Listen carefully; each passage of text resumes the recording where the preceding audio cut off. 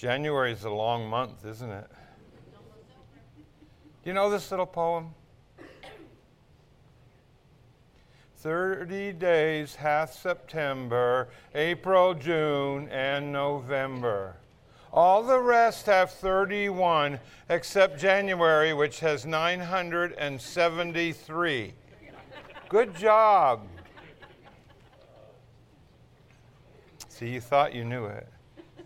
I got thinking about that, people being down this time of year, and I thought of titles of two of Sheila Walsh's many books. One is her latest book entitled It's Okay Not to Be Okay. And then the other book that I think of oftentimes is God Loves Broken People. Are you glad? Amen. Are you glad that God loves broken people? Amen. Just look at somebody and say, boy, if it weren't for that guy is... Are you glad that God loves broken people? Amen. Yeah, I am too. I am very glad. Yeah. As a kid, I know some of you maybe missed that part of your life, but if you had a childhood, do you ever remember having friends over, especially if you were on a school break, like a Christmas holiday break or something like that? Do you ever remember having kids over to your house and just kind of wrecking the place? How many of you remember having kids in? Okay. Or maybe you went somewhere to somebody's house, okay? But if kids came to your house, they would want to play with a particular toy or this, that, or something else. At my house, they wanted to play with my electric train because it was under the bed and it was really cool to watch the dust and stuff when the train was going around. We'd make whirlwinds and when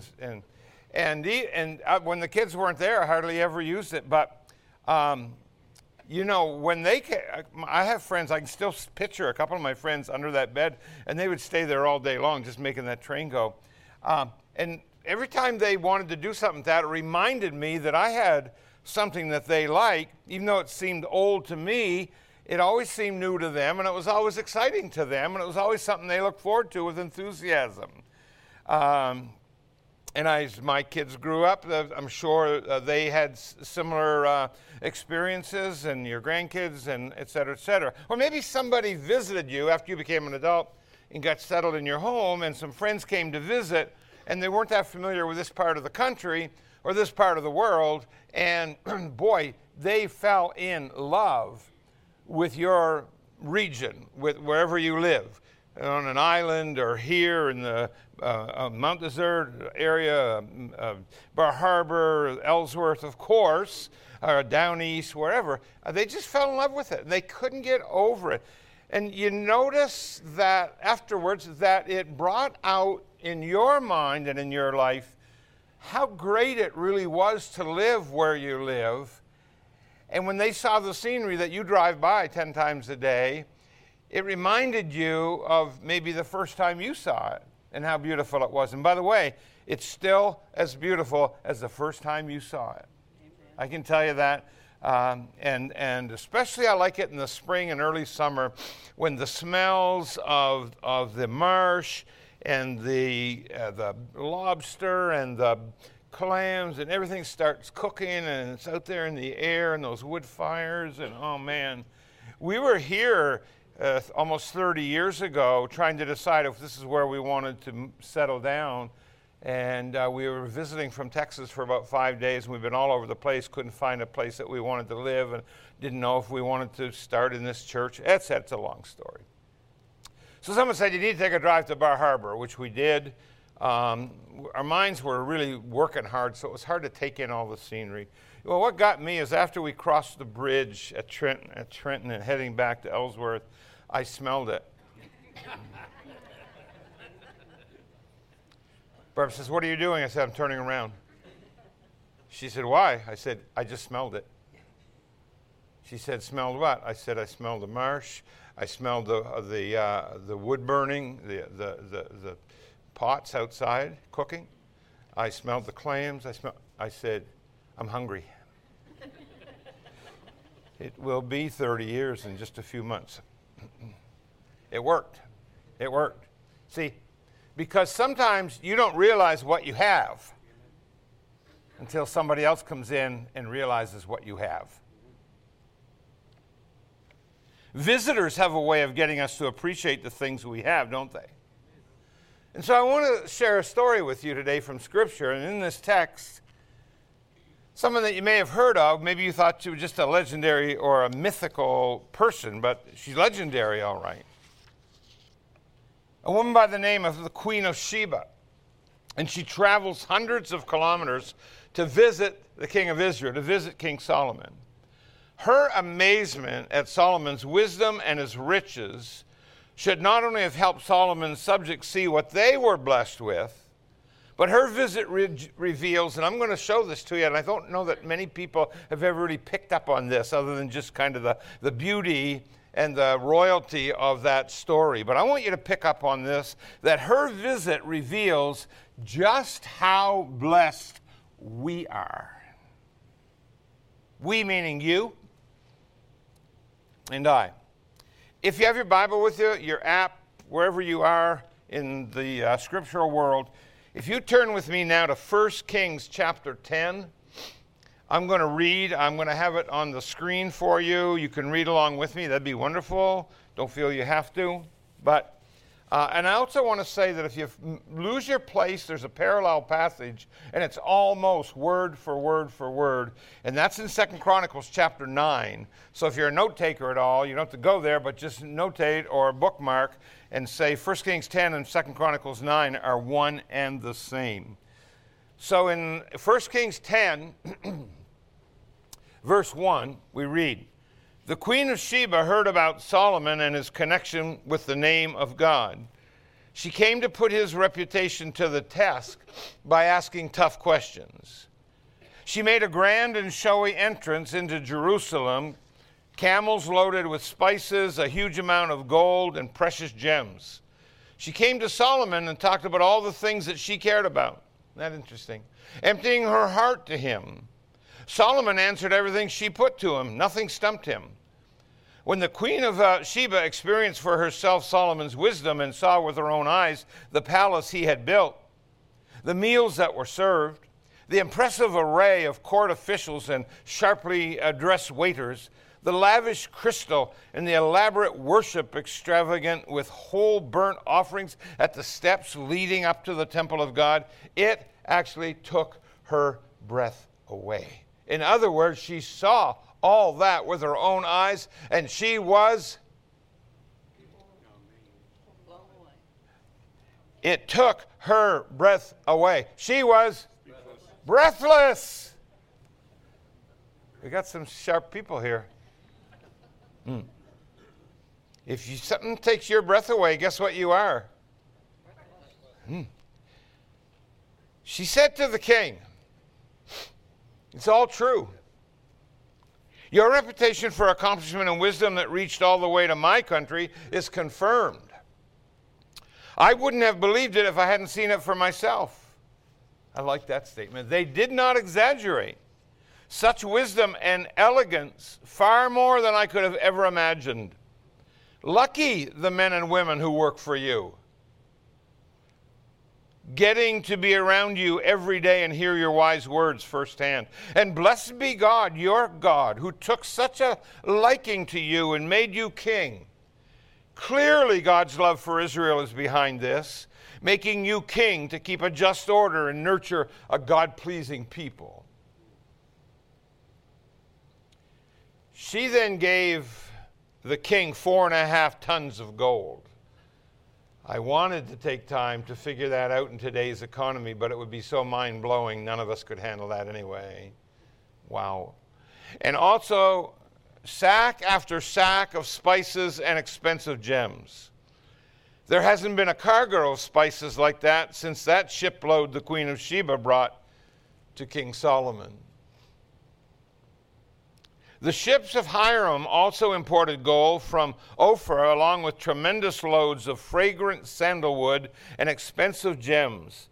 The king used the sandalwood for fine cabinetry in the temple of God and the palace complex, and for making, you musicians would like this, and for making harps and dulcimers for the musicians. Nothing like that shipment of sandalwood has been seen since. King Solomon, for his part, gave the Queen of Sheba all her heart's desire, everything she asked for, on top of what he had already so generously given her. Satisfied, she returned home with her train of servants. This story at the first reading just recently, first reading again, made me think of those people who showed up sometime after the birth of Christ. We call them the wise men from afar, from the Orient. We don't really know who they were. We don't really know where they came from. We don't really know how long they traveled. We only know they got there mighty late, and we don't know much about them. And we turn to 1 Kings chapter 10, or we slip over to 2 Chronicles chapter 9, and we start reading about this unbelievable person, the Queen of Sheba. And the fact of the matter is, we don't know much about the Queen of Sheba. We don't really know what Sheba is. I'm going to say a little bit more about that perhaps later. Some suggest it was another name for Egypt, but I think clearly that's out of the question, because other people say Sheba was farther away on the Arabian Peninsula in what is today the country that they're fighting over in the Middle East. What's that country? Yeah, it starts with Y, Yemen. Some people think that's where it was. You can look that up on your map. But what brought the queen to Jerusalem were the reports about Solomon. She heard that he was rich. She heard that he was wise. That's not all she heard. The text says when the queen heard about the fame of Solomon and his relation to the name of the Lord, she came to test him with some hard questions. She wasn't going there to just throw softballs. She was going to bring some tough questions. So somehow the queen knew Solomon's success was due. This is important to his connection to the God of Israel, and so she came to see for herself the blessings that Solomon was enjoying. And then I got thinking about it. I made a note to myself in my notes, and I said, I wonder, will anyone ever come to see the blessings that we as a church enjoy? I wonder if anyone will ever come to see the blessings that you as a Christian enjoy in your life. The queen arrived with great pomp, much wealth, all of this grandeur. The camels were laden with gold and spices for Solomon. She met with the king. She plied him with difficult questions according to the original text. Actually, according to the original language, those questions were riddles. She was trying to learn through riddles. And that's why Solomon was he was such a master of riddles, if you read some of the writings of Solomon. Of course, Solomon had no problem answering any of those questions or riddles, and with everyone, he impressed the queen more and more and more, until finally she said, the report I heard of my own country about your achievements and your wisdom is absolutely true. It's all true. But I didn't believe that these things could be so until I came and I saw with my own eyes. Indeed, not even half was told me. The half has not been told.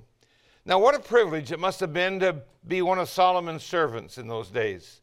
I mean, to get to listen to this man, this wisest man in the world, every day, day in and day out.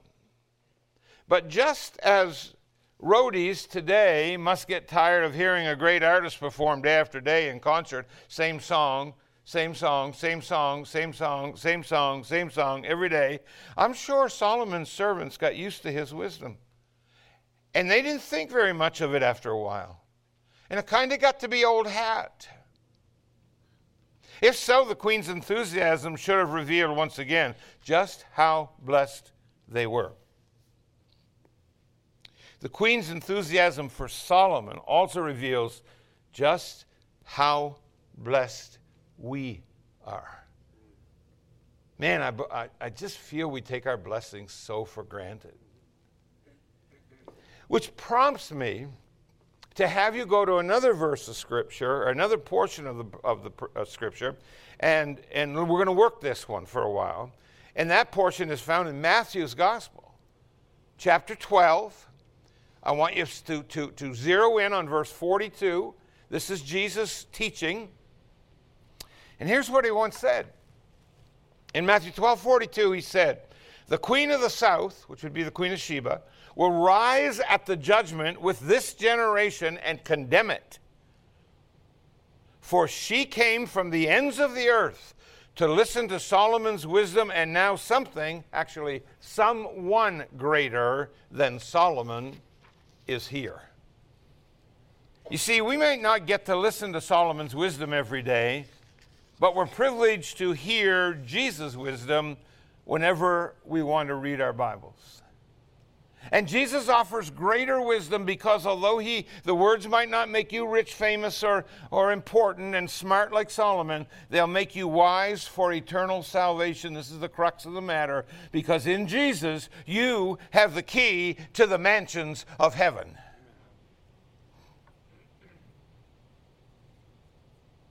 I'm just waiting for this thunderous applause to die down a little so you'll be able to hear me again. In Jesus, you have the key to the mansions of heaven. Amen. But I wonder, if the Queen of Sheba were to walk in here today, would she see people who value the wisdom that Jesus gives? Would she witness people who are eager to hear God's word, or would she instead be left with the impression that we think coming to church, for example, is just drudgery? That's why I say we ought to look alive, more so when we're here than anywhere else. Fellow worshipers, what you learn and are reminded of here, even today, about your own place in life, about your sin, about your Savior, is more beneficial than winning the lottery. Hey, $1 million might be nice. It might give you a few kicks for a few years or so. But what happens when it's gone?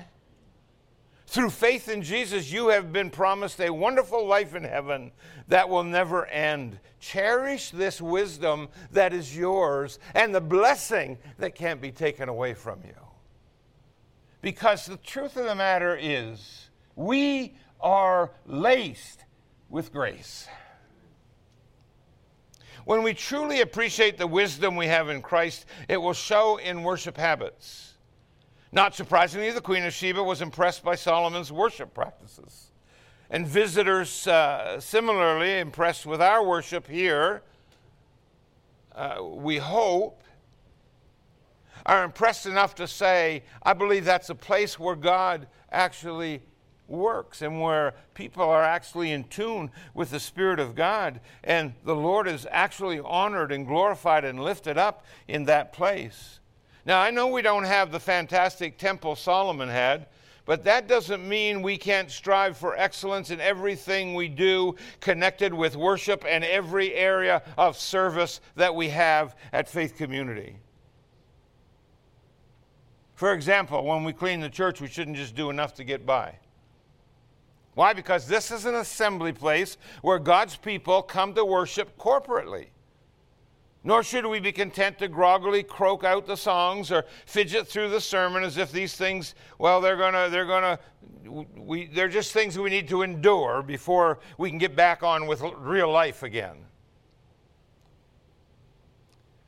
What goes on here makes your life richer if you're engaged. If you're part of it. For Jesus once said in John 10:10, I've come that you might have life and that you might have it more abundantly, or to the full. Through Jesus, we've been given wisdom to see that this world is dying and decaying all around us. Have you ever noticed? We're living in a dying world. We're living not only in a dying world and a decaying world, we're living in a very decadent society right here. We think this is it. I'm getting tired of people saying, and now you know we need to be reminded that we live in the greatest country on the face of the earth.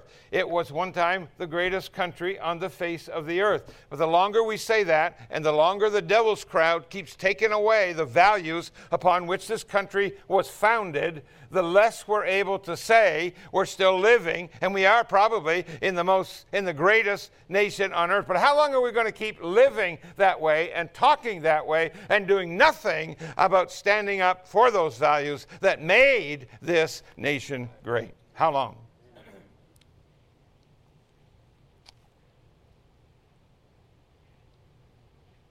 You know, the way things are being built around in the society today, it's sort of like having a tent with big tears in it and going out on a camping trip and saying, no, there's a nice piece of rocky ground. Let's pitch our nice tent there. That's not a place you want to spend your life, is it? That's not even a place you want to spend a weekend. No, you dream of getting home to a hot shower and a comfortable bed and forgetting that little side trip. And thanks to Jesus, that's what we have to look forward to in heaven. What? Going home.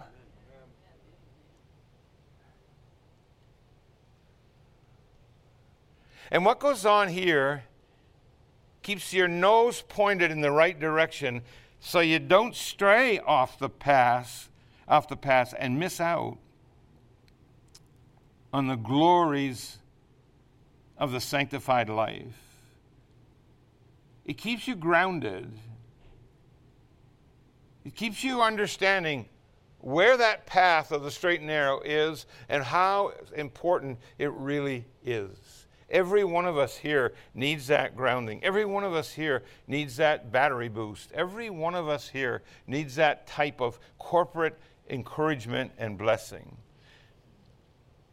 Now, the Queen of Sheba was really impressed with a lot of Solomon's surroundings, but she was also impressed with his riches and how he used those riches for his people. She specifically commented on the food that the servants ate. No doubt they feasted every time they sat down. And we don't eat quite as well, probably, as they did.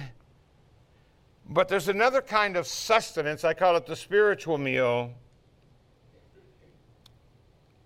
that we regularly receive here, and I call it a blessing. For in communion, we feast on the sacrifice, the reminder of the sacrifice of Jesus for the forgiveness of our sins. He said, this do in remembrance. Keep remembering. Keep reminding. Keep doing, so that you are always reminded of the forgiveness of God. And it speaks volumes of God's love for you, that Jesus would give you his own body and his own blood so that you would have no doubt of your status before Almighty God. What is your status? Forgiven. Amen.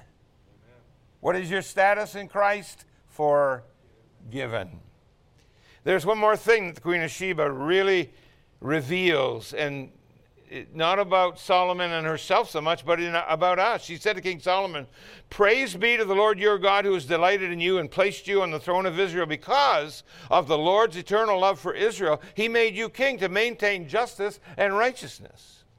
In case Solomon had forgotten, this was really a good pick-her-up. The queen reminded him that his wisdom wasn't his own. It was a gift from a loving God. And for what purpose was Solomon to use that gift? He was to use it to maintain justice and righteousness in that nation.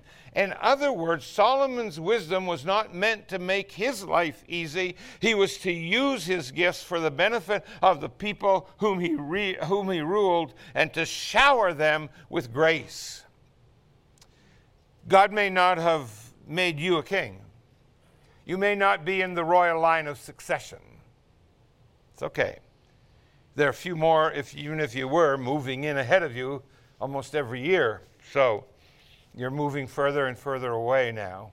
Those that were number 3 and 4 and 5 are now number 6 and 7 and 8. And so you're probably not in the royal line, and neither am I.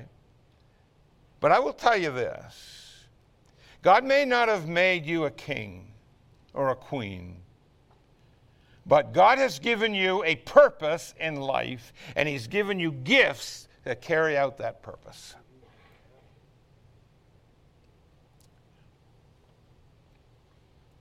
Your purpose, you say, well, I don't know what it is. It took you long enough to admit it. I now want to tell you what your purpose is. And this is universal here amongst the believers. Your purpose is to serve others with the talents God has given you. And so many of you are doing that here in Faith Community. It is a blessing upon blessing upon blessing. Hallelujah. All kinds of different people doing all kinds of different things. We have people here that play instruments. We have people here that lead in worship, various phases, various ways. I don't even know how many. If somebody knows the number, you can shout it out, but I don't know how many totally there are, but I know many. Some are very into caretaking for our little 0 to 2 babies over in Treasure Bay. If you haven't been in there lately, I urge you to stop by when things are humming. I don't know what we do without those people. Some people have invested their lives as their mission to minister to our young children. I'm going to say what a blessing that is. What a blessing that is.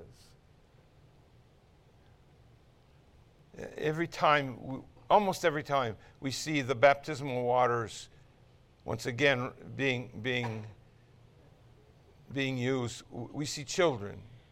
And I can tell you, I thank God for the homes that they represent. But I can also tell you, I thank God for the teaching they're getting while they're here, because of the love and the dedication and the service mentality of the people that are working with them. And those of you that are working with our youth, starting at preteen and into the teen years and right to the end of the high school years, and those that are, some of you are on a parking team.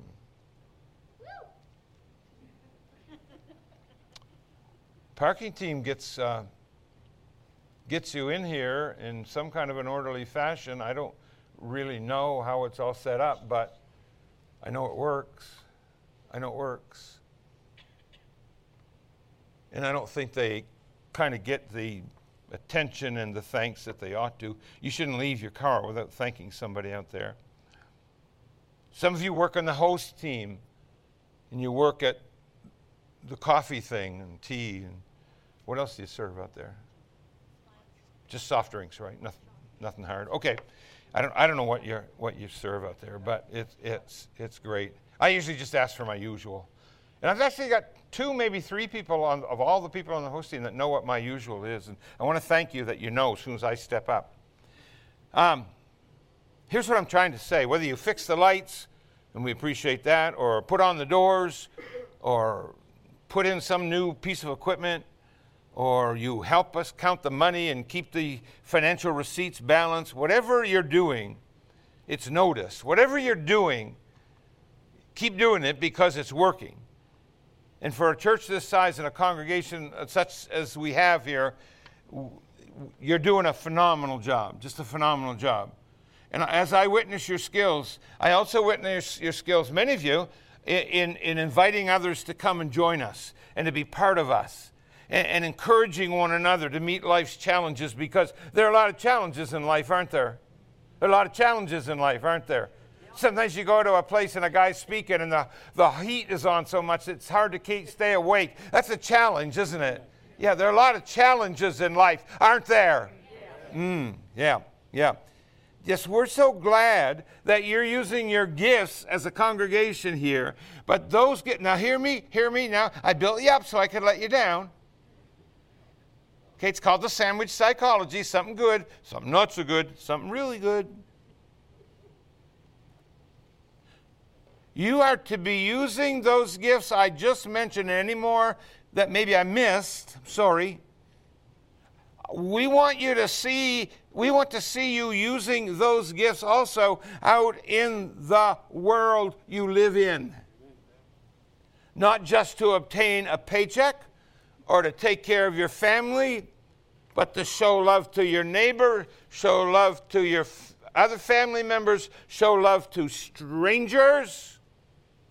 What a blessing it is that we have a purpose in life, and God has given us that purpose according to the talents and gifts that He's given to us. Isn't that wonderful? Amen. Yeah.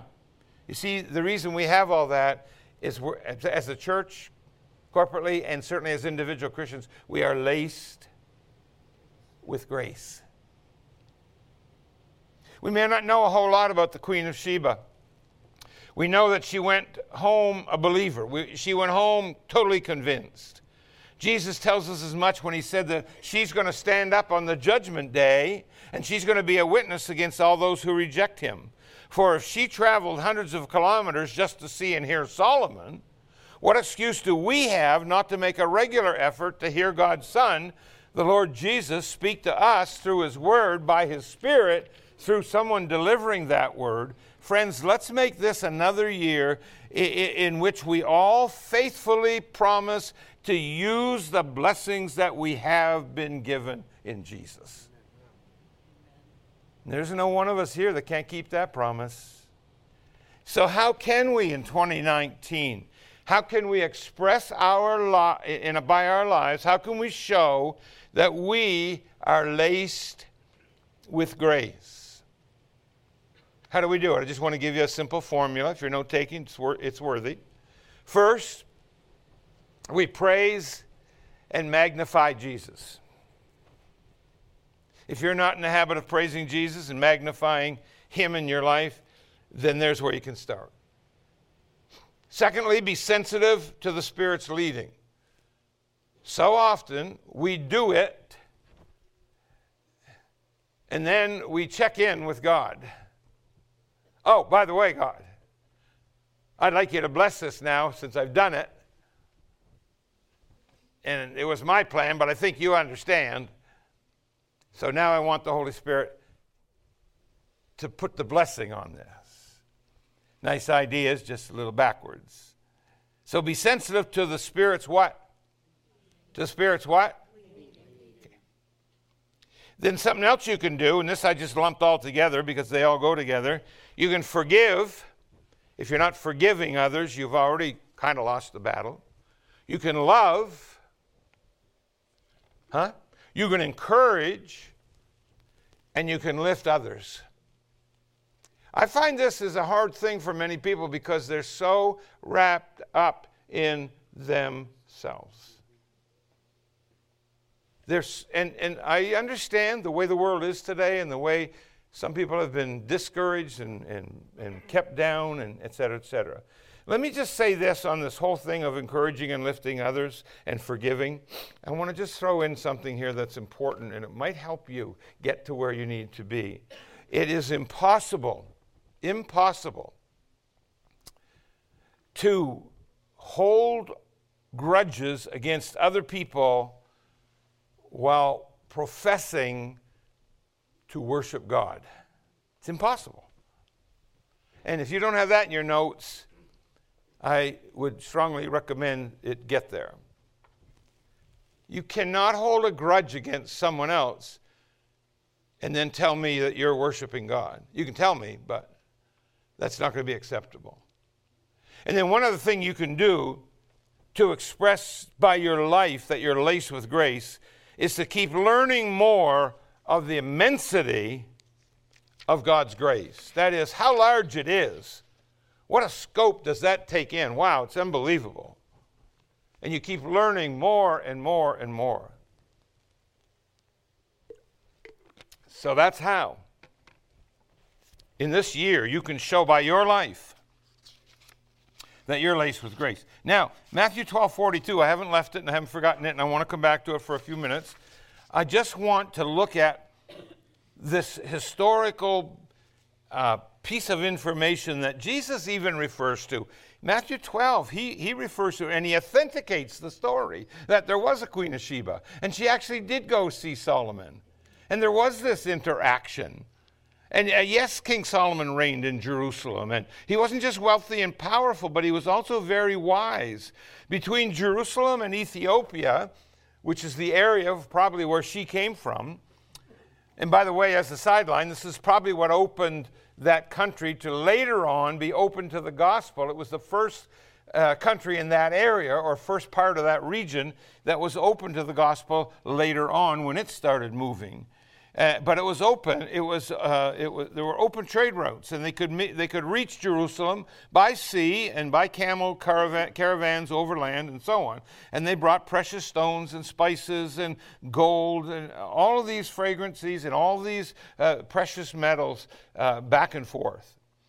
But the one who declared himself to be greater than Solomon, even Jesus Christ our Lord,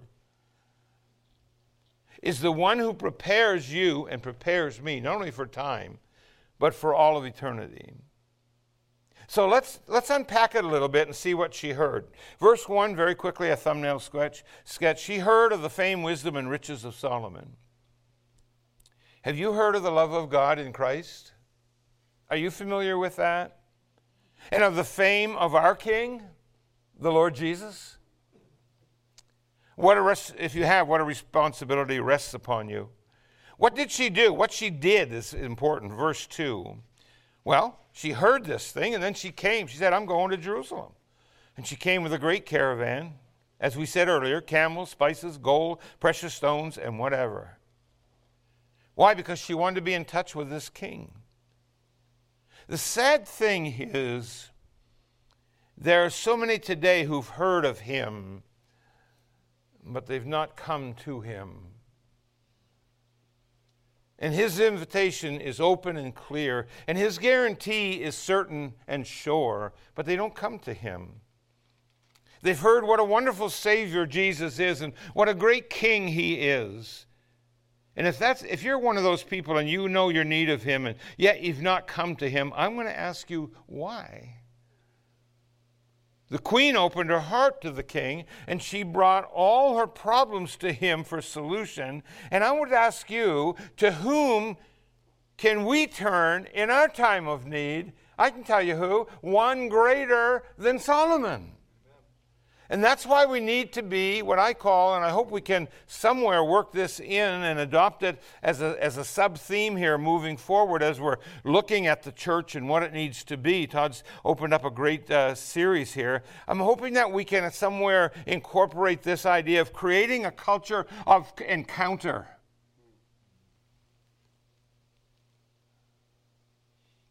And then what did she find? Well, she found that there was nothing she could ask Solomon concerning her questions that he wasn't able and ready to give an entirely satisfactory answer. And that's absolutely true of the Lord Jesus Christ. You can't stump him. You can't come to him with a question or a need or a problem and not find resolution and not find help and not find forgiveness. Of course not.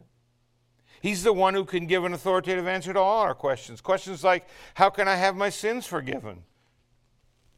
Well, you can name 100 ways, but they don't work. It's only by the blood of the Lord Jesus Christ. What must I do to be saved? Believe on the Lord Jesus Christ, and thou shalt be saved. Is there any other who can save us? There is none other name under heaven given among men whereby we must be saved. Can I be sure he'll receive me if I come to him? And all who come to him, I will in no wise cast out. Can I be cleansed then from all of my sin? All of your sin.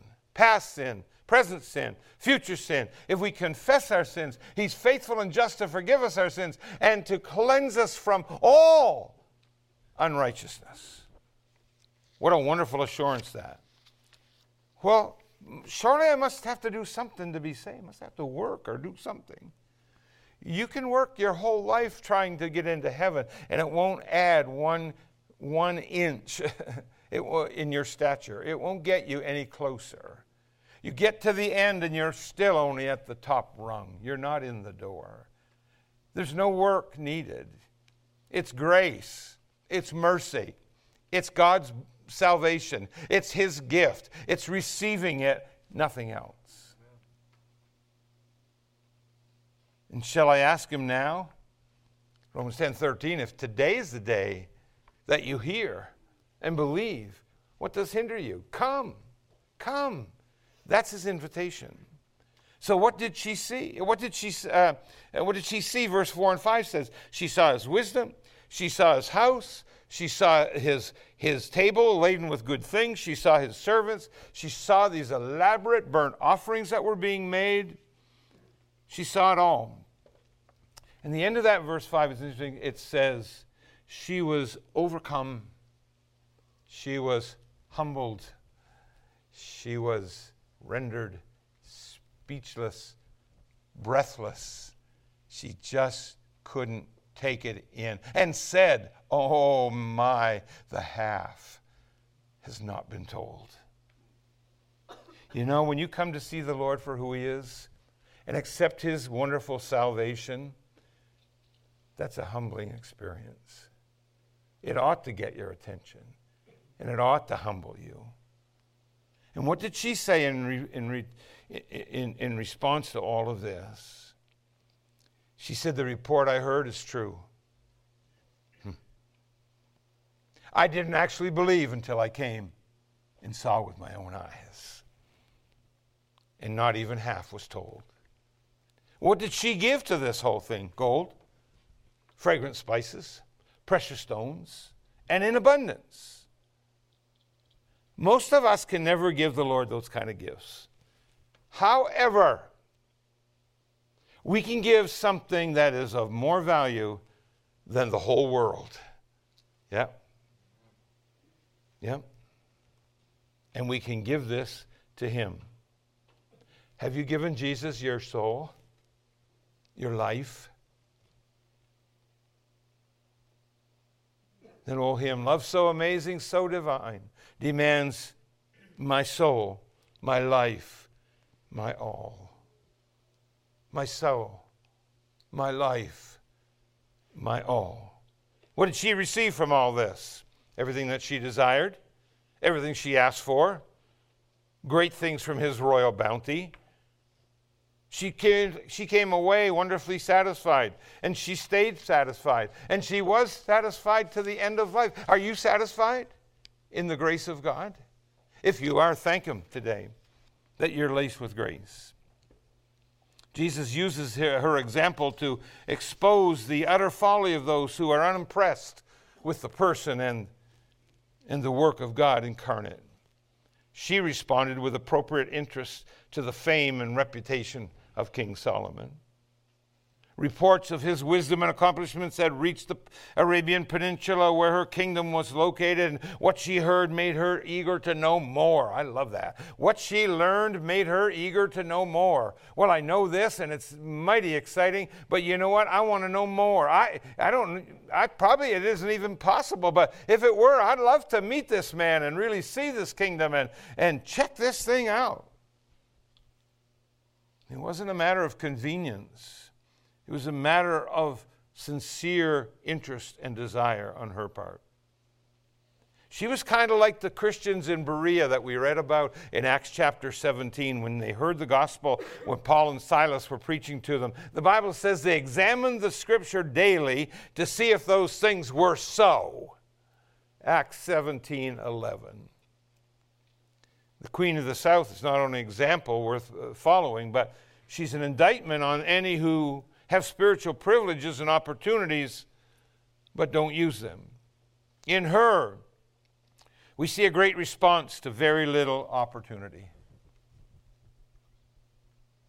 Let me say that again, because it may have lulled you. In the Queen, we see a great response to very little opportunity. Versus very little response to great opportunities by people today.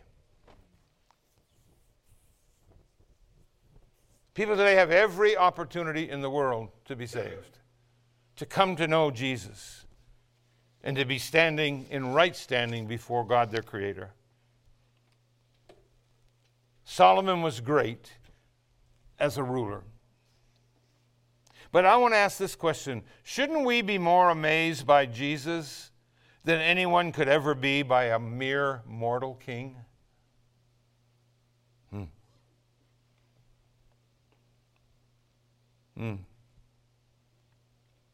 Solomon was great as a ruler. He was great as a master builder. Just sometime you have an hour or two, read up on his kingdom and what was built into that kingdom and the things that were done architecturally, etc., during Solomon's reign are just unbelievable. He was great as a trader and a man of commerce because his wealth was known worldwide at that time. And he was exceedingly great as a sage. He had all this wisdom. And people came to him for answers to their questions. And that's lovely. And we still revere the fact that Solomon was such a tremendously used person. But, as a ruler, a greater than Solomon is here. As a master builder, a greater than Solomon is here. As a trader, a greater than Solomon is here. And as a sage, a greater than Solomon is here. Our Lord Jesus Christ is greater. And this is our message. This is our life. Church, this is what Faith Community's life is. This is what we must live. This is what we must share beyond these walls. This is what we must take to a lost and dying world. Let's create and let's grow that culture of encounter. I know people are out there and they're thinking, well, I have wisdom, I have knowledge, I have riches, I have power. And let me just remind them, none of these can save us apart from the grace of Almighty God. Let's show the love, let's show the kindness, let's show the mercy, let's show the peace of God, and let's live as the body of Christ, individually and corporately. How? Let's live laced with grace. I'm going to ask that our worship leaders come and join me, and I'm going to ask that we bow in prayer as we bring this to a close. Shall we pray together? Heavenly Father, we're so aware today that without you we can do nothing, and we really don't amount to much. But with you all things are possible. And we realize that just as the Queen of Sheba came to Solomon and received so much, we're invited to come to the Lord Jesus and receive so much more. Not just pleasures, not just power, not just riches, not just wisdom, but the key that opens the door to the mansions of heaven, even through the Lord Jesus Christ. For those who are here today and know that truth and have witnessed that truth and are part of that truth, God, we thank you for each one of them. We pray that this would be the year of growth and outreach and living this life and developing this culture of encounter. And Lord, we pray for those who've heard it and heard it and heard it and heard it and still have never, ever really brought it into their hearts, or maybe never really expressed what they feel or what they believe. Lord, today we pray that before they even pillow their head tonight, they will come to a place of making that decision, that eternal decision, not for power, not for wisdom, not for greatness, but for the salvation of their souls to the glory of God through Christ. For we praise you and pray in his name. And everyone said,